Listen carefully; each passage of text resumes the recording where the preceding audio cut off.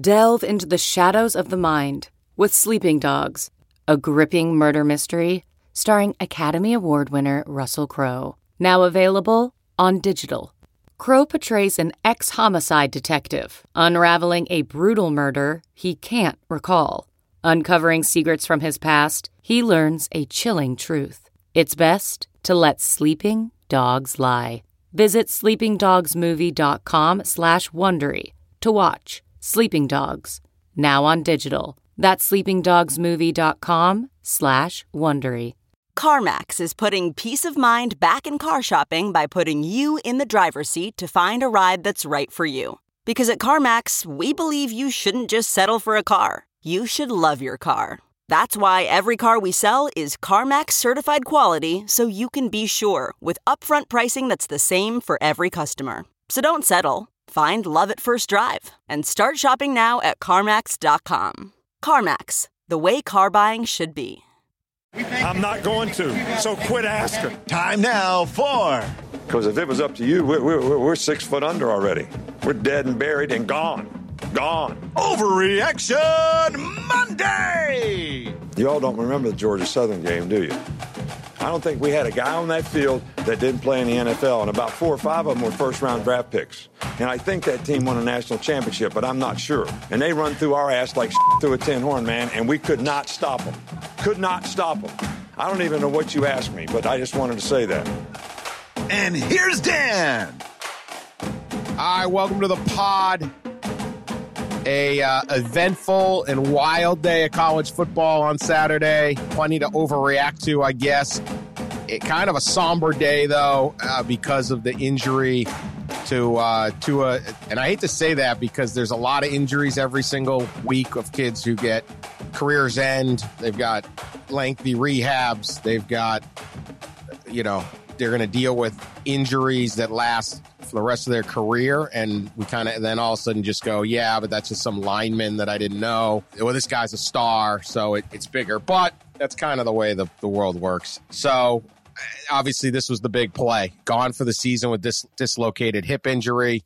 Late in the first half against Mississippi State, he gets tackled while trying to run a 2-minute drill to, continue to run up the score, which I thought was coming. I literally picked Alabama -20 as my lock of the week because I was like, Alabama's going to run up the score because they have to. And here they were doing that because that was their way back into the playoff race. So let's start with this, and I don't know what you guys think of it.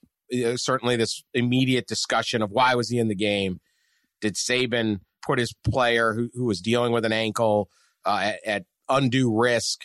All of the bit. What did you think of the decision? Start with you, Pat, to have Tua in the game at that point. Should he have been sat, and does Saban have something to answer for here or not? I think the decision on whether he should have been in the game should have been made before the game. Should he have played at all? If he's going to play, I don't have a problem with him being in the game at that point. It's pretty common for teams to leave starters in for a half in games that they're winning handily. He said he wanted him to get some practice at the 2-minute drill, and while people are like, Tua doesn't need any practice, well, it was the kind of the 1-minute drill that he screwed up and threw the interception last week against LSU. So they maybe wanted him to have a better feeling about that. But I think the question really is, should he have played at all? And, if he wanted to play and they thought he was okay in practice, okay, I guess you play him. And I think that probably goes to what you're saying, Dan, that they feel like they need to look good these last 3 games to have a chance to make the playoffs. So, yeah, you want your best players out there. Horrible injury, really just depressing to me because he's been my favorite player to watch probably in college football the last couple of years. Just, really an artist throwing the ball and moving around the pocket and just a very fun guy and a nice guy to be around. So it's a bummer if he's done, and I'm concerned about his NFL future. We can get into that, but as for him being in the game, I'm okay with it at that point. Yeah, I hate to parrot Pat, but I feel in the same way of like that specific possession. And Nick Saban has been very consistent with this. If you follow his career, he doesn't make decisions. Essentially, he said after the game, I don't make decisions hoping guys aren't going to get hurt, like thinking they may get hurt or they may not get hurt. It's not a guiding principle. If guys are healthy, he's going to play them to play to win the game. He's always done it that way. There was a little bit of, even look at like last week against Maryland, Ryan Day had Justin Fields in before the end of the half. Like this isn't, I think it's very common in these blowout situations to have your starters play the half and then just go. Like that's, it's a league game. I do actually see, like Pat had said, some merit and some value in getting experience in a 2-minute drill. You can't mimic that in practice in the same effective way you can in game situations, clock situations, just getting to the line fast, running plays, against the clock. I do feel like there's some value in that. But yeah, my prevailing emotion is just sadness as well. You obviously are worried most about his long-term future. Hips are scary. The sense that Alabama gave yesterday, releasing a statement, was that he's expected to recover, I believe was the phrase from their orthopedic surgeon, or make a full recovery. And that's just the best news, possible. The people who are really going to determine his short-term recovery are the NFL franchises who are going to be studying his medicals. When I went and did that draft dive with the Dolphins, one of the things I learned, it wasn't privy to all of, but just got a sense of, was like how much reading medical x-rays, et cetera, is a part of the draft process. And it's obviously a very smart part of the draft process. It's a huge part of the draft process, to be honest. Dissecting and analyzing, how healthy a guy is going to be a huge part. As much as the hip itself will be an issue, there's also a collective injury knock-on to because he's had the 2 ankles. He had a knee last year that was bugging him, and now this, and he's going to have to overcome a reputation of being frail, quite frankly. But I'm sure there's people who can foster some anger for him being in on that specific possession, right there at the end of the second quarter. It appeared like Tua wanted to be in, by the way. If you watch the game, he appeared to kind of try himself in for one more possession. But just the prevailing and overriding feeling is just sadness, bad situation. Obviously, I wrote a sort of appreciation of his career. He'll be the first, knock on wood, first-round quarterback that Saban's had at Alabama. He really turned that position, which had just been sort of for functional guys, into this glamour position. The numbers are spectacular and ridiculous. I mean, he really only being in college football, essentially, for less than 2 calendar years, right? He comes in January of 2018, wins the title, and then ends up, I believe, going 22-2 as a starter over that time. Just had a profound impact on that program, which is obviously an iconic program in the whole sport. Comported himself with class and grace the whole way. Just really, I really enjoyed the Tua era, to echo Pat. I think there's like 2 angles on this of the criticism of Saban. So one is in the spirit of the team. You want to protect your best assets. And so you sit there and say, hey, I'm not going to have Tua return punts. Right. Or there's certain things you just sit there and do and go, that's stupid. He might get hurt. That would affect the team. The criticism I didn't like of Saban was this idea like he doesn't care about the players, or, he's just out there throwing his guys out there, does this kind of idea that he's just Cro-Magnon football coach, which he pretty much is, but I don't think it really applies here. First of all, every single play of every single game, you have 11 guys in the field, and that means there are 11 opportunities for one of your quote-unquote kids to get hurt. And if you're a coach, you shouldn't care any less about the star quarterback getting hurt or the special teams player getting hurt. So it's sort of like this idea where it's like, well, they should have put Mac Jones in early. Well, what if Mac gets hurt? If you're the caring adult, you're just as devastated that Mac Jones gets hurt as you are Tua gets hurt. Now, it may not be a big of effect on your actual team. So I think there's like 2 parallel tracks there. You could potentially criticize Saban and say, hey, look, man, you're up 35-7. Get him out of there. He said, this is his quote, we told Mac to warm up. We're going to go 2-minute for the half. Tua wanted to play. I don't really make a lot of decisions worried about guys getting hurt. So you could say that, but I think to criticize him like this, I think, again, to go back to the beginning, we've overvalued the injury and the sadness of, this guy's draft status is hurt, because this is what's front and center. I don't blame the public or the media. This is what we do. But if you're the actual coach, every single injury, you feel bad for that player, their family, their, just everything that goes into it. So what happens to him this will be the draft talk. Oh my God. ESPN. Yeah. Oh, the hip. It's a huge risk to take him, though. You don't know. And a hip, you lose a little bit of speed and everything changes in the NFL. Yeah. You can't be 95% and feel as confident as the guy's 100%. So that'll be very interesting, but that'll also be overplayed to death. They keep moving the draft to like May, like longer. Oh my God. Yeah, no. If you're a hip expert, get your makeup ready. Gosh, exactly. Jesus. ESPN needs you. Yeah, Todd McShay is, going on the hip. The Broncos don't like the hip. It's like, okay. Yeah. Well, the other thing too is, especially nowadays, you see more and more emphasis on core strength and torque and being able to twist your body to get velocity on throws. I'm not a medical expert, so I'm not going to tell you whether the hip is as important as the obliques or whatever. But all that stuff matters, and it is going to be just dissected to death. One thing I do want to point out: that hips don't lie. Is that what you're saying? That's what I'm saying. Yes, that's it. In more words, in too many words. Yeah. Dr. 40 sources. Hips don't lie. But no, I did want to point out, if this is it for Tua, he will be the most efficient quarterback in college football history. His career efficiency rating, I think, is 199, which would be way higher than anybody else's career rating. His single season rating this year, if it holds up, and I don't know whether he's going to end up playing enough games to be eligible, but they would break his own record from last year. But Jalen Hurts or Joe Burrow may also break that record too. But that's how good he's been. Most efficient quarterback we've ever seen. All right, here's the other thing on this, and goes more to the football.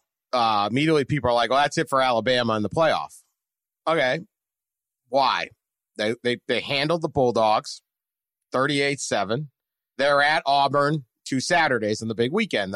Maybe we don't value the Auburn potential victory because Georgia just did it, but they can still end up 11-1 with their only loss to LSU, presumably number one. If obviously they would need LSU to win. Some things still have to happen, but are they really done? Or does the committee, which again has been completely inconsistent on this, do they sit there and say, well, you lost your starting quarterback, we no longer give you count for the wins, which I don't think should ever be the case.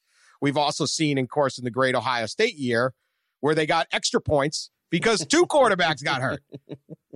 So, what is it? Do you get extra points if Mac Jones absolutely crushes it the next 2 weeks? Or do you get less points?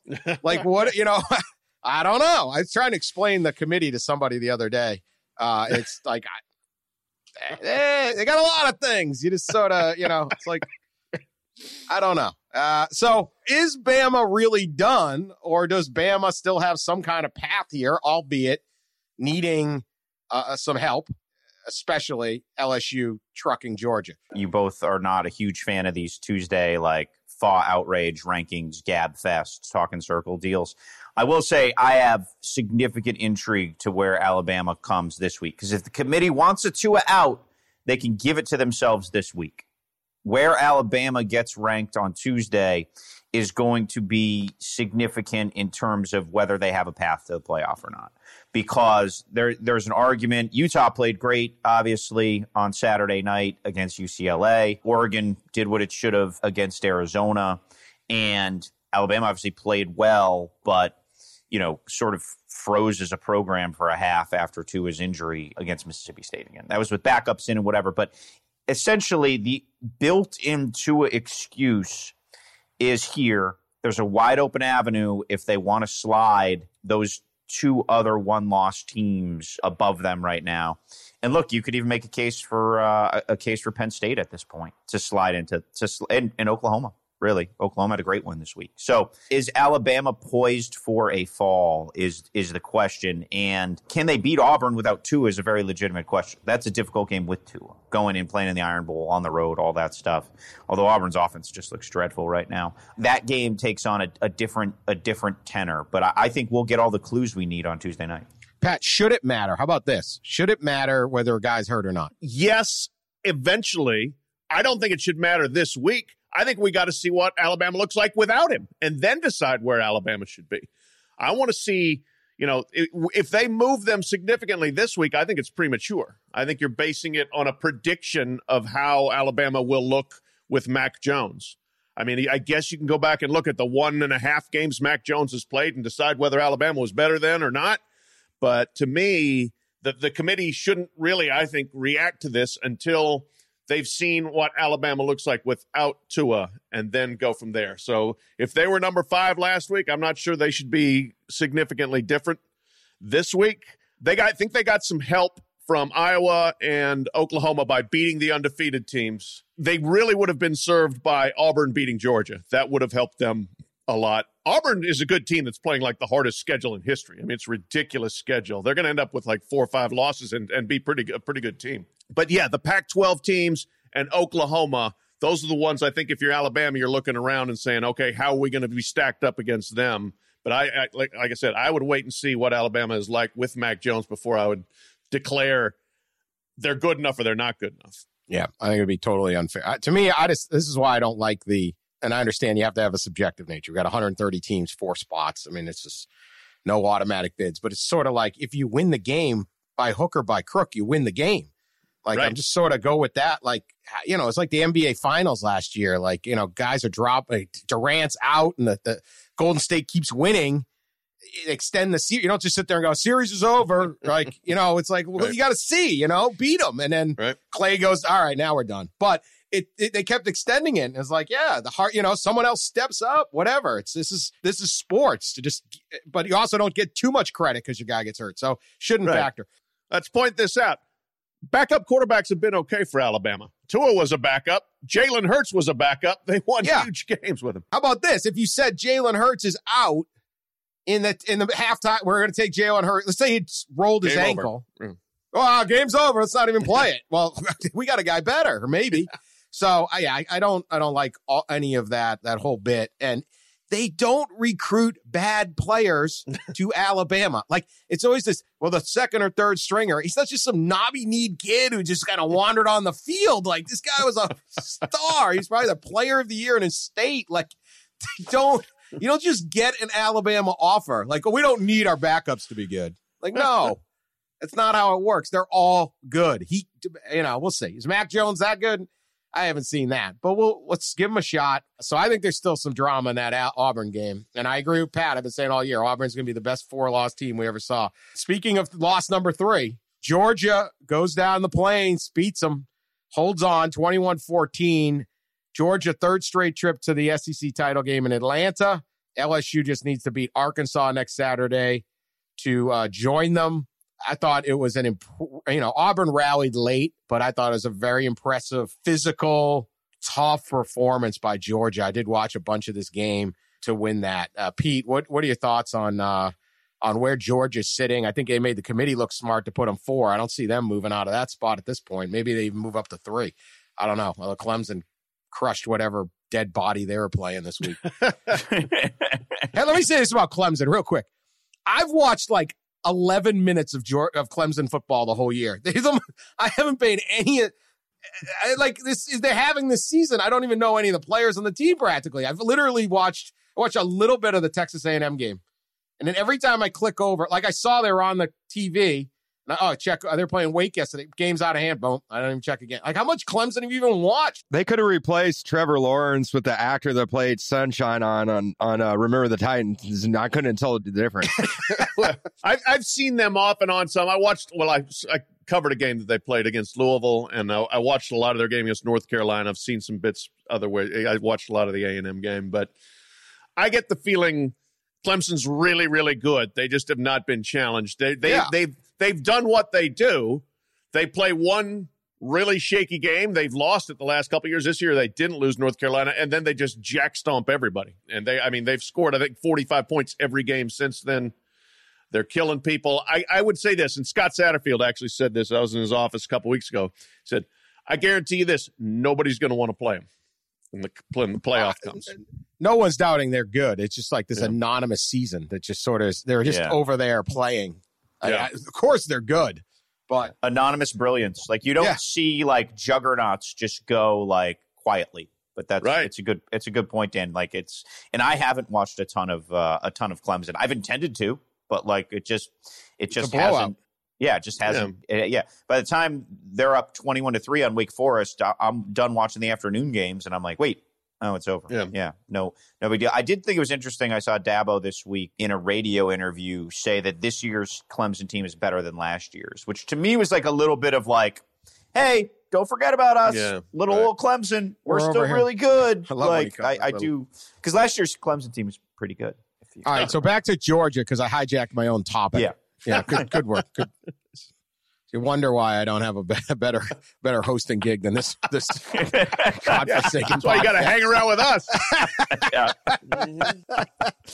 If I only got out of my own way, I could upgrade from Thamlin 40. Yeah, right. We just went along with you. Yeah. Yeah, I don't know. Whatever. Hijack. Yeah, Georgia was good. You know, like it was kind of a little bit of a slog game. I was joking on Saturday. It's that kind of SEC game where like it gets dark up here in the Northeast and you just want to take a nap in the third quarter, you know, punt, field position. And then, they're down 21-0. Then Auburn kind of makes like a token charge back into the game. I felt like watching that game, my takeaway was like Auburn's offense is just so antiquated. Like I felt like there were like multiple possessions where I was like, God, they don't have a chance, you know?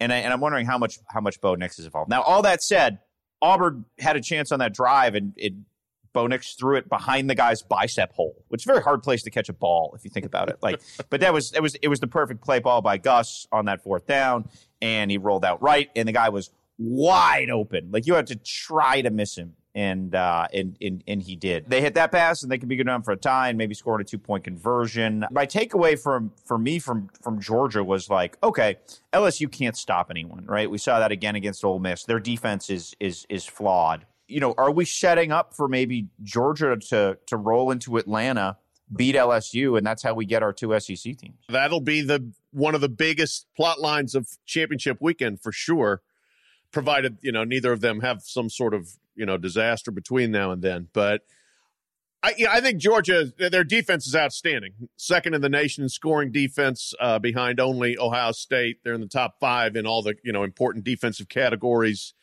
Their offense, they're just so dang conservative, man. I mean, Jake Fromm throws this phenomenal 50-yard pass on play-action downfield touchdown early in the game.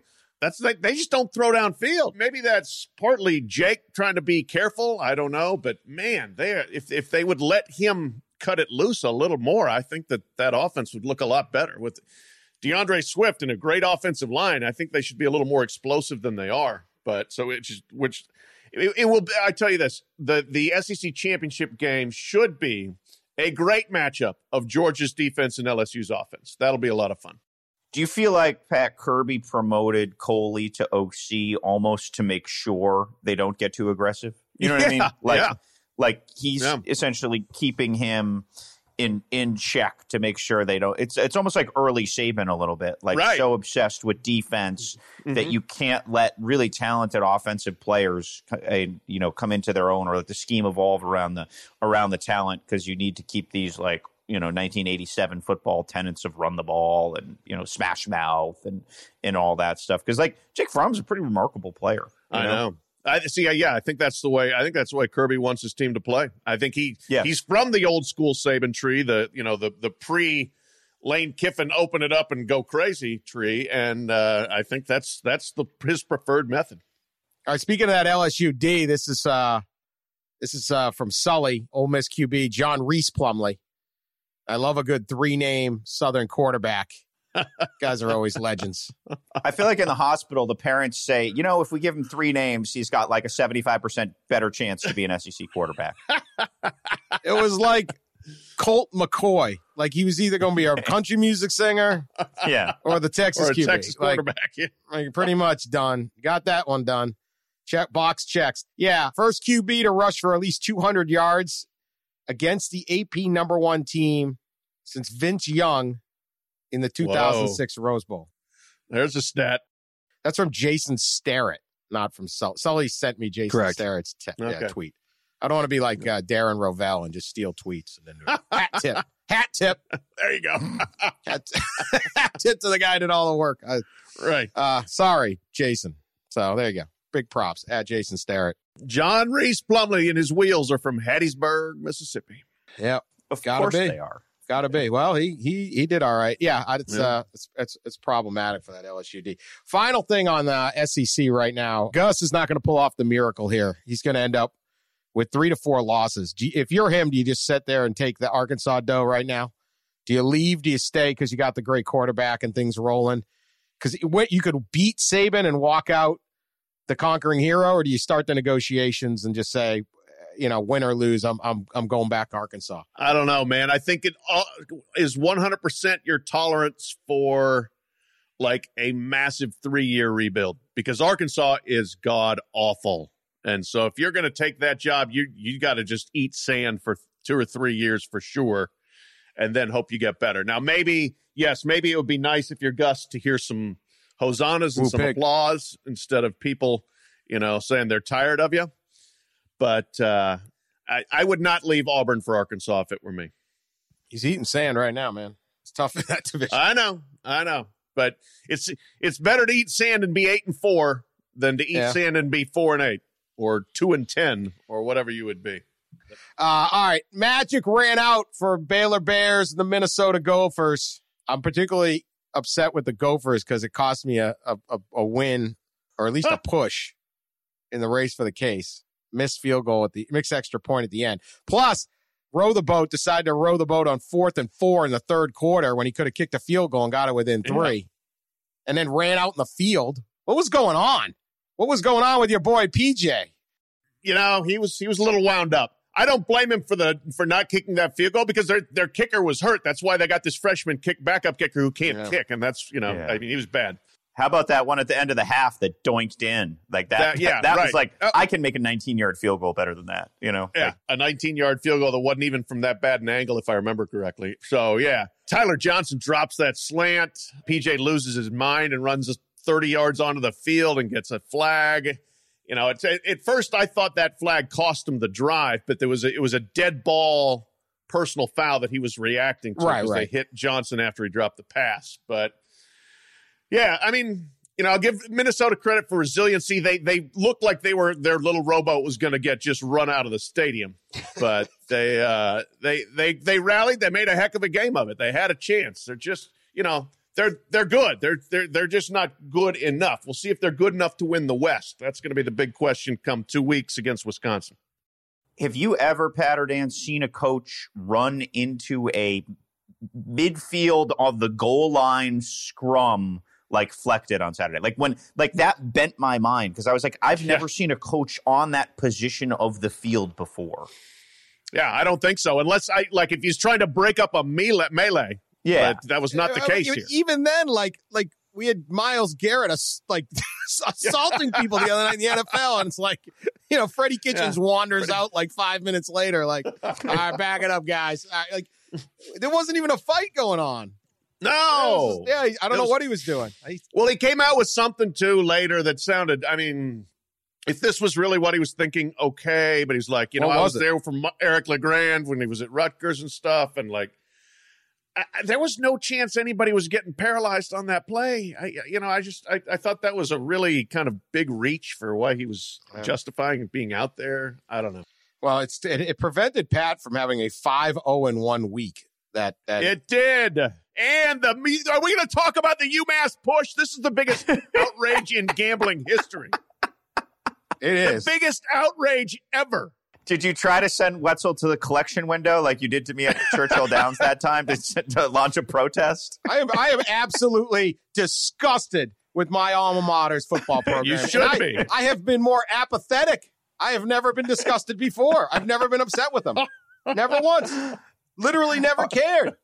Our faithful listeners should follow Pat's career as he holds a grudge against Walt Bell for his end-of-game management. This down it cost him an undefeated race for the case week, because Pat will never forgive Walt Bell. Walt Bell could be like an NFL offensive coordinator in 2037, and Pat will be still pissed at him, which is why I love Pat. He could be the next Bill Belichick. It's poetic when he takes over the Denver Broncos. Yeah, he could lead the Broncos to 5 Super Bowls, and he'd still be a little chapped about this one moment back in the day. Better believe it. All right, let me break it down.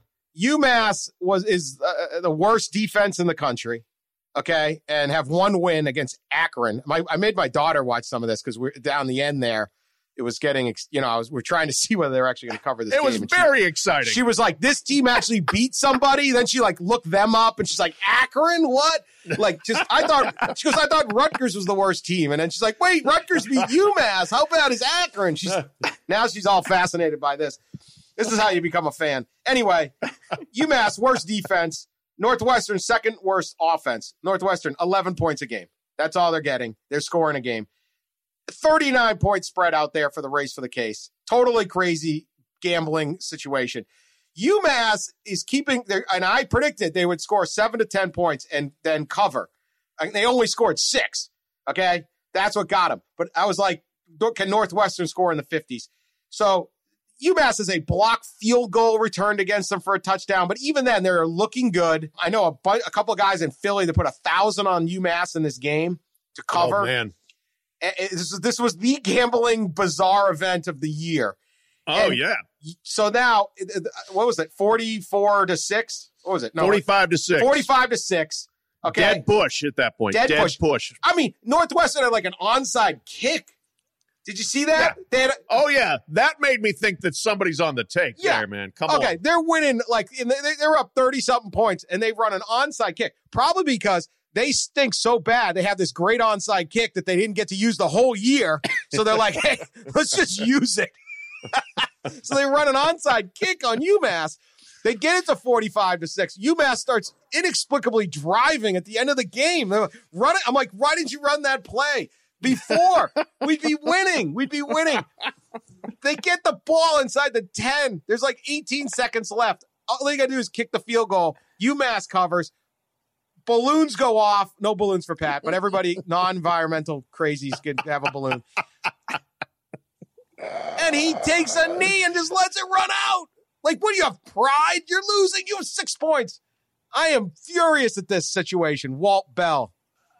You need to demand, as an influential alum who gives no money at all, you should demand his firing today. I was going to cheat for them. And egregious. I was going to throw some money around the recruiting circles, try to help them out. No longer. And Pete Worldwide Wetzel. A coach should not know the point spread. The hell they shouldn't. You know, help the people back in Western Mass who bet on your team. Some of your fans put a little jingle on their pocket on Saturday night. You know, I guarantee it. You don't sit there and say, "I'll just." I get like, all right, we're not going to play. You can cover. All you have to do is kick a field goal. You can cover. That's the thing. There would have been nothing like fishy or unsportsmanlike about it. You're UMass and you've had this terrible season. Why not try to score a few more points against a Big Ten team? Throw 2 passes. You had 2 to 3 passes you could have thrown to the end zone. That's it. They didn't even throw. They're running the ball, and then they get first and goal and literally just walk off the field and let the clock run out. I mean, it was unbelievable. It was the worst thing I've ever seen. So here's my question. I like that we've broken down the UMass Northwestern finish much longer than we took on Tua's career ending. We should. How did you find this game on your TV? It took me like a half an hour to find it. It was like on the off-brand bootleg Big Ten network or something. I don't know. It was like, on DirecTV, there's 610 is the Big Ten Network, and then 610-1 is Big Ten Network Light, and that's where you get it. I don't know. Big Ten bootleg? I don't know how I found it, and I feel bad for the broadcast crew who had to actually broadcast this. Oh, yeah. My guy, Jay Lehman, who I do Big Ten Network with every Tuesday, he had to do the game. I can't wait to talk to him about it. And there was a line, I can't remember who said it, but it was funny. And because they're trying to be, and they did a great job, but it's not criticism of them, but it was just funny because someone goes, like, Northwestern scores like their 45th point, and one of them goes, wow, Northwestern's offense has really found something this week. I'm like, yeah, they found the UMass defense. Yeah, they found a defense that's on pace to be the worst in NCAA history. Okay, tackle. So they don't like to tackle. Like, that's oh my God. Don't knock the UMass defense. This was actually this game actually helps their total. It does. That they were giving up 55 a game. So, I think they're feeling pretty chesty in the UMass defensive room finally here, Let me see. I'll tell you right now if they're still on pace to beat UConn's record for most points allowed per game. 52-4. Yep, they're still ahead of UConn for now. We'll see. See if they can bow up and stop BYU in their season ender. I don't know. I got to check and see if UConn got any bonuses. I bet you. Yeah. Randy Edsall got a bonus because UMass held a Big Ten team to understand. By Berkowitz has got this. UMass got $1.2 million to go to that game. Nice job. All right. They should give it all to the bettors who bet on them. All the guys out there in Holyoke who put a couple bucks on the Minutemen to cover. My 4-1-1 week should have been 6-0. freshman kicker misses extra point. That would have been a push. 5-0-1 I should have been, and then UMass shaved points. Pat's defiance towards his picks is unwavered, despite the fact his picks have been so bad this year. That's what I love about Pat. He's still convinced he's the best picker in the world, even though the results. This was my big chance to really make a comeback. This was his big week, and Minutemen got him. Let me say this: he did Is Tap ahead of us still? No, is Pat actually. Tap is leading 43-27-2. Pete is second, 41-29-2. So it's a 2-game spread now.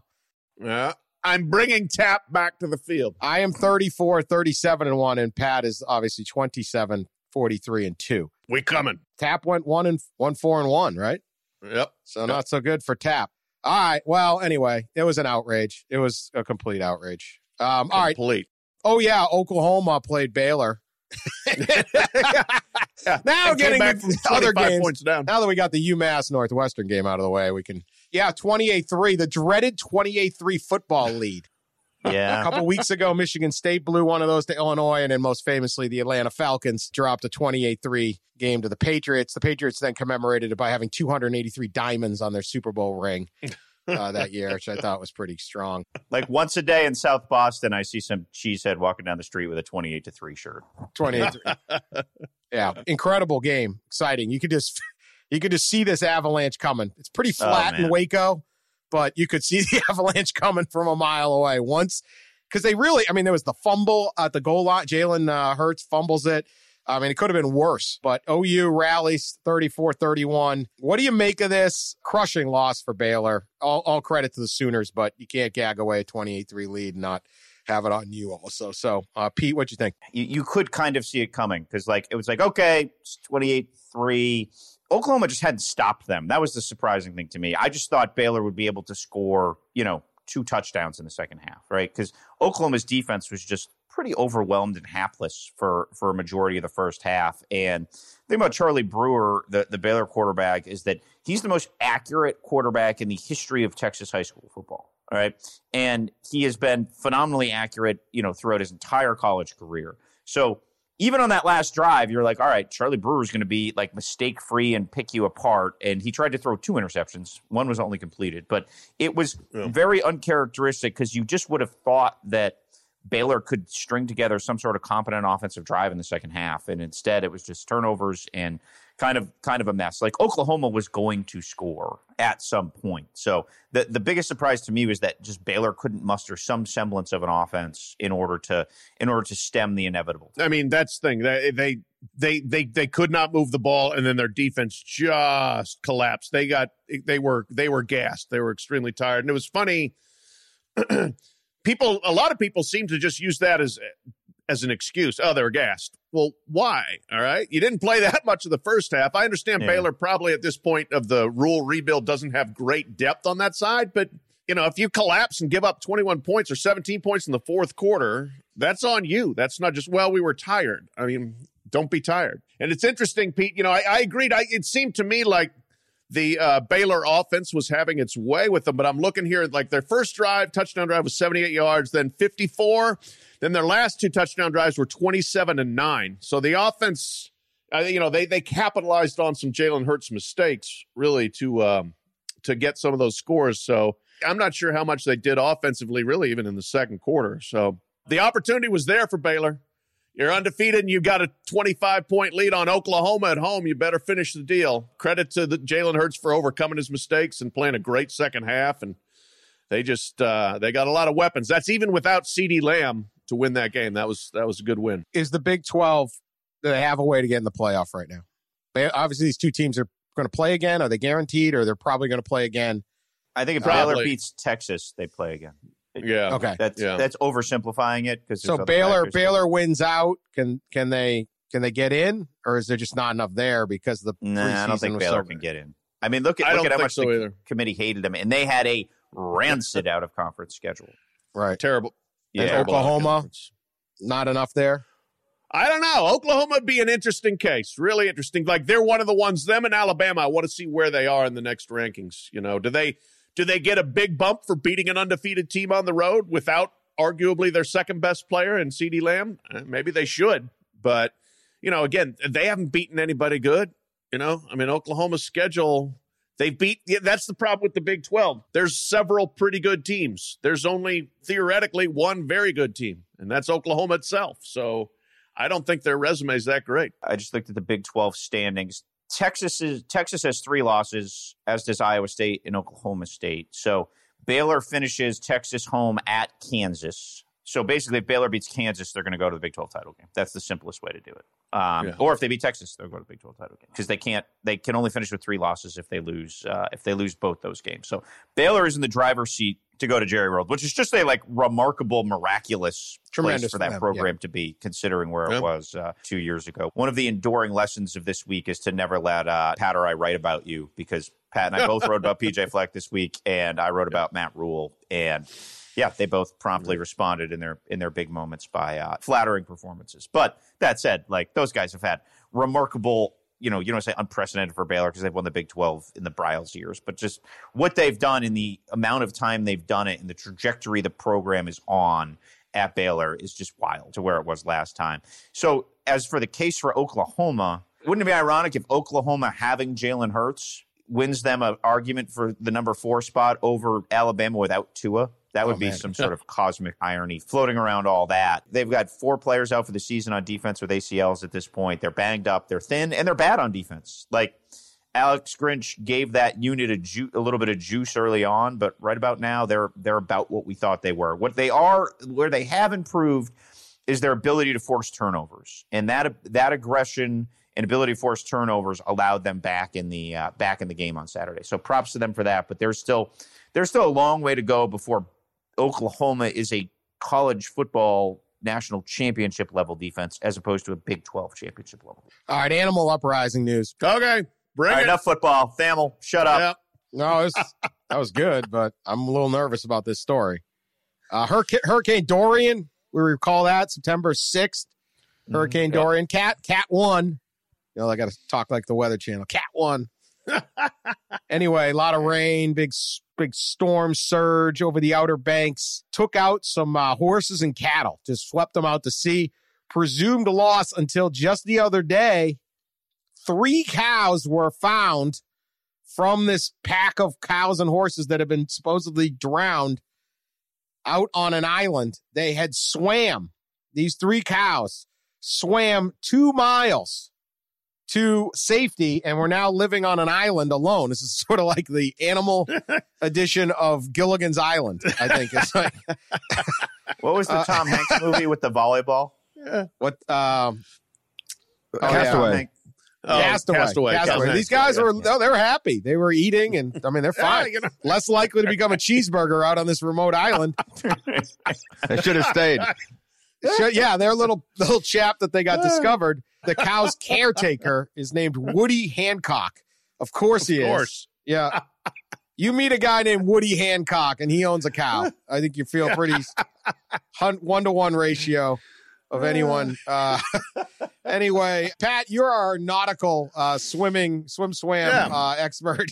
That's right. 2-mile swim. Are you nervous that cows are now capable of swimming 2 miles in the middle of a freaking hurricane? Which maybe not terrified. Even we would not even want Brooke to attempt this. No, I'm terrified. I think this is a very bad sign for the humans. Again, that now if the cows have become, nautical, if they've become more than just a land-based animal, we got an issue. We got a problem. They like you said, they can get away from us if we try to make them food. And so, if they all of a sudden take off and start their own commune or whatever out there on a barrier island in the Outer Banks, then we got to invade the Outer Banks and take them back. So I think this is a major development, and I am concerned about our long-term viability if we got no cows. If the cows all swim away from us, we got issues. Should SwimSwam be covering this more, Pat? Well, actually, really, the damn New York Times, Washington Post, Wall Street Journal should be covering this because this is important for our nation. Yeah, there's not a lot else going on in our nation right now. They really need to shift the focus from the impeachment hearings and the Ukraine to swimming cows. Correct. But yes, all right, SwimSwam, I'll get them on it too. We'll broad base our coverage. All right, I'm scared of swimming cows, but I'm more scared of this.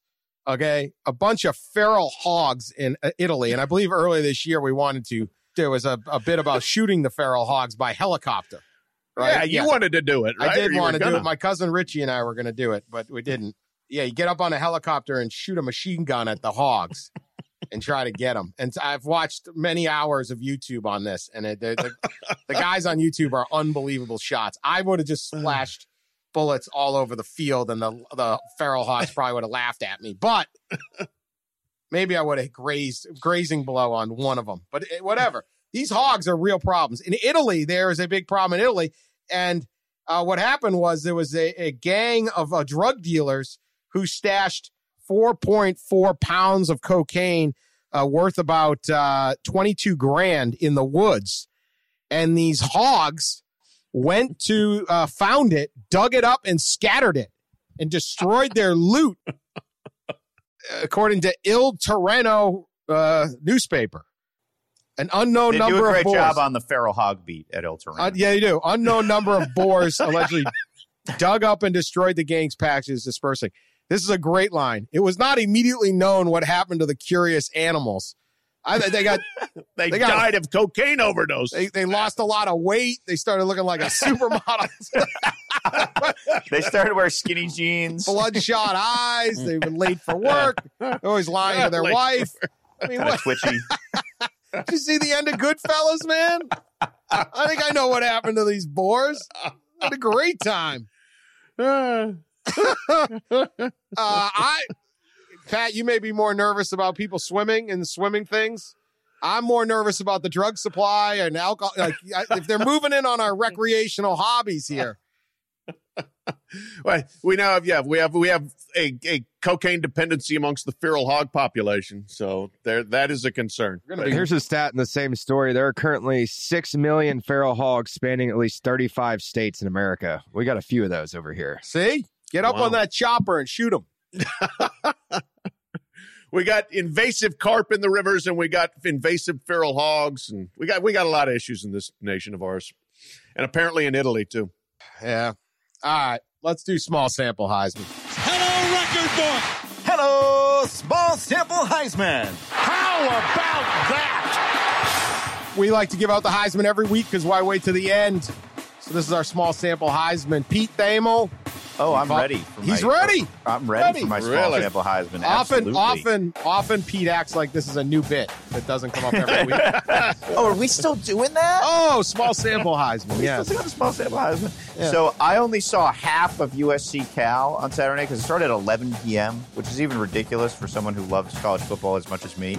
But I'm going to give my small sample Heisman to Keaton Slovis, who had 406 yards passing, 4 touchdowns, and torched what's a very good Cal defense. Slovis just kind of ran shop on the Bears. Yeah, to go to Cal and to win 41-17. Half the reason I'm doing this is because none of our listeners probably were still awake when this game ended. So Slovis did his thing, and the Trojans rolled up in Berkeley.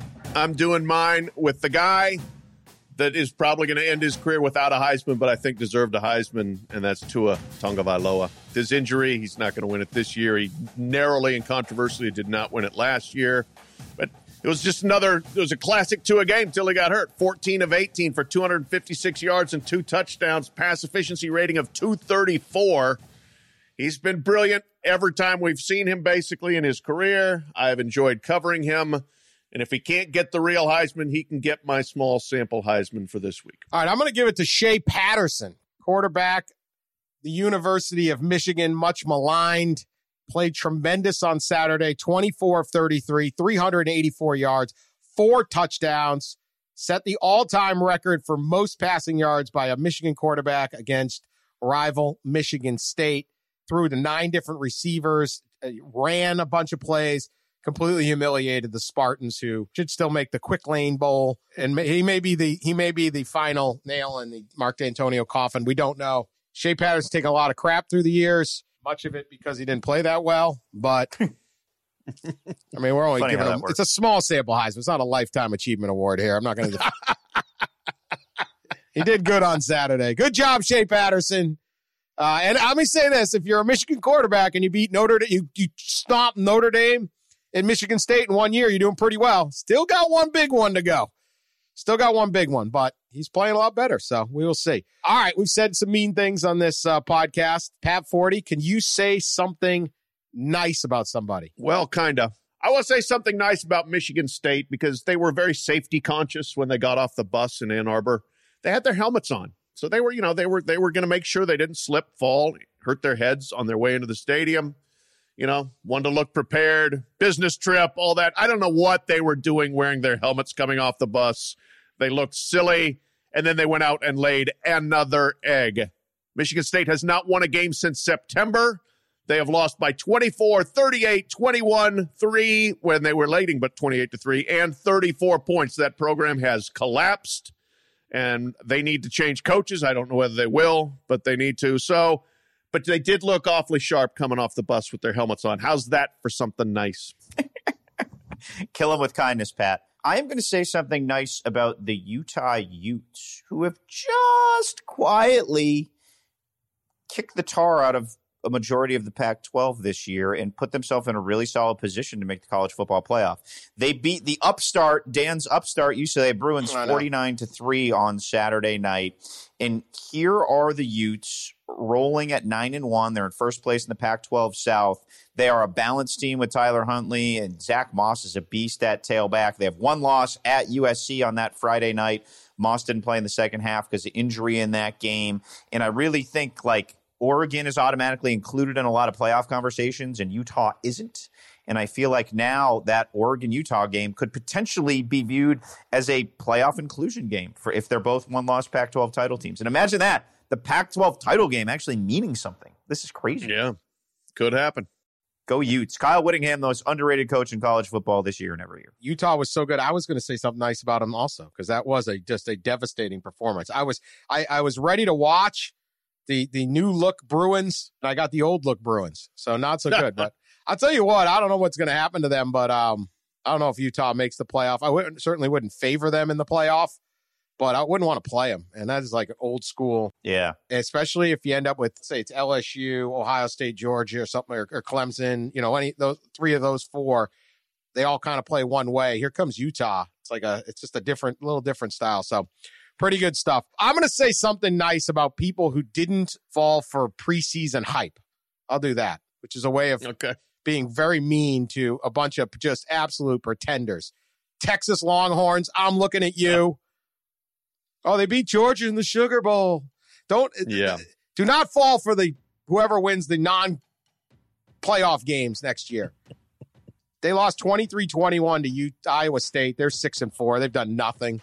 Nebraska's back. Yeah, they're 4-6. Wisconsin wiped them around in that. And he gave him a contract extension. Got a contract extension. Yeah. Well, what else are you going to do? At this point, you got to keep saying you're believing. Progress is being made. I mean, they should win 5 games, I guess. With Michigan State, this defense, everything's going to be. No, they're 4-6. Washington Huskies, forget it. 6-4.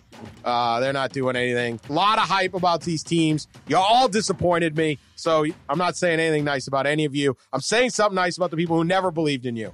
Good job. There you go. You and I both went backdoor nice. I like it. Yeah, I like it's the only way. So unlike us to do that. Yeah. You're kind of patting yourself on the back because all three of you guys didn't like Nebraska coming into the season. Yeah, none of us That's believe true. on that Nebraska. We'll definitely always say something nice about ourselves. Yeah. All right, we will see you on Wednesday. Please keep spreading the word. Share us on social media and leave us nice reviews.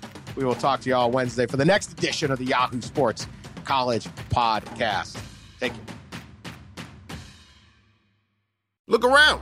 You can find cars like these on AutoTrader. New cars, used cars, electric cars, maybe even flying cars. Okay, no flying cars, but as soon as they get invented, they'll be on AutoTrader. Just you wait. AutoTrader.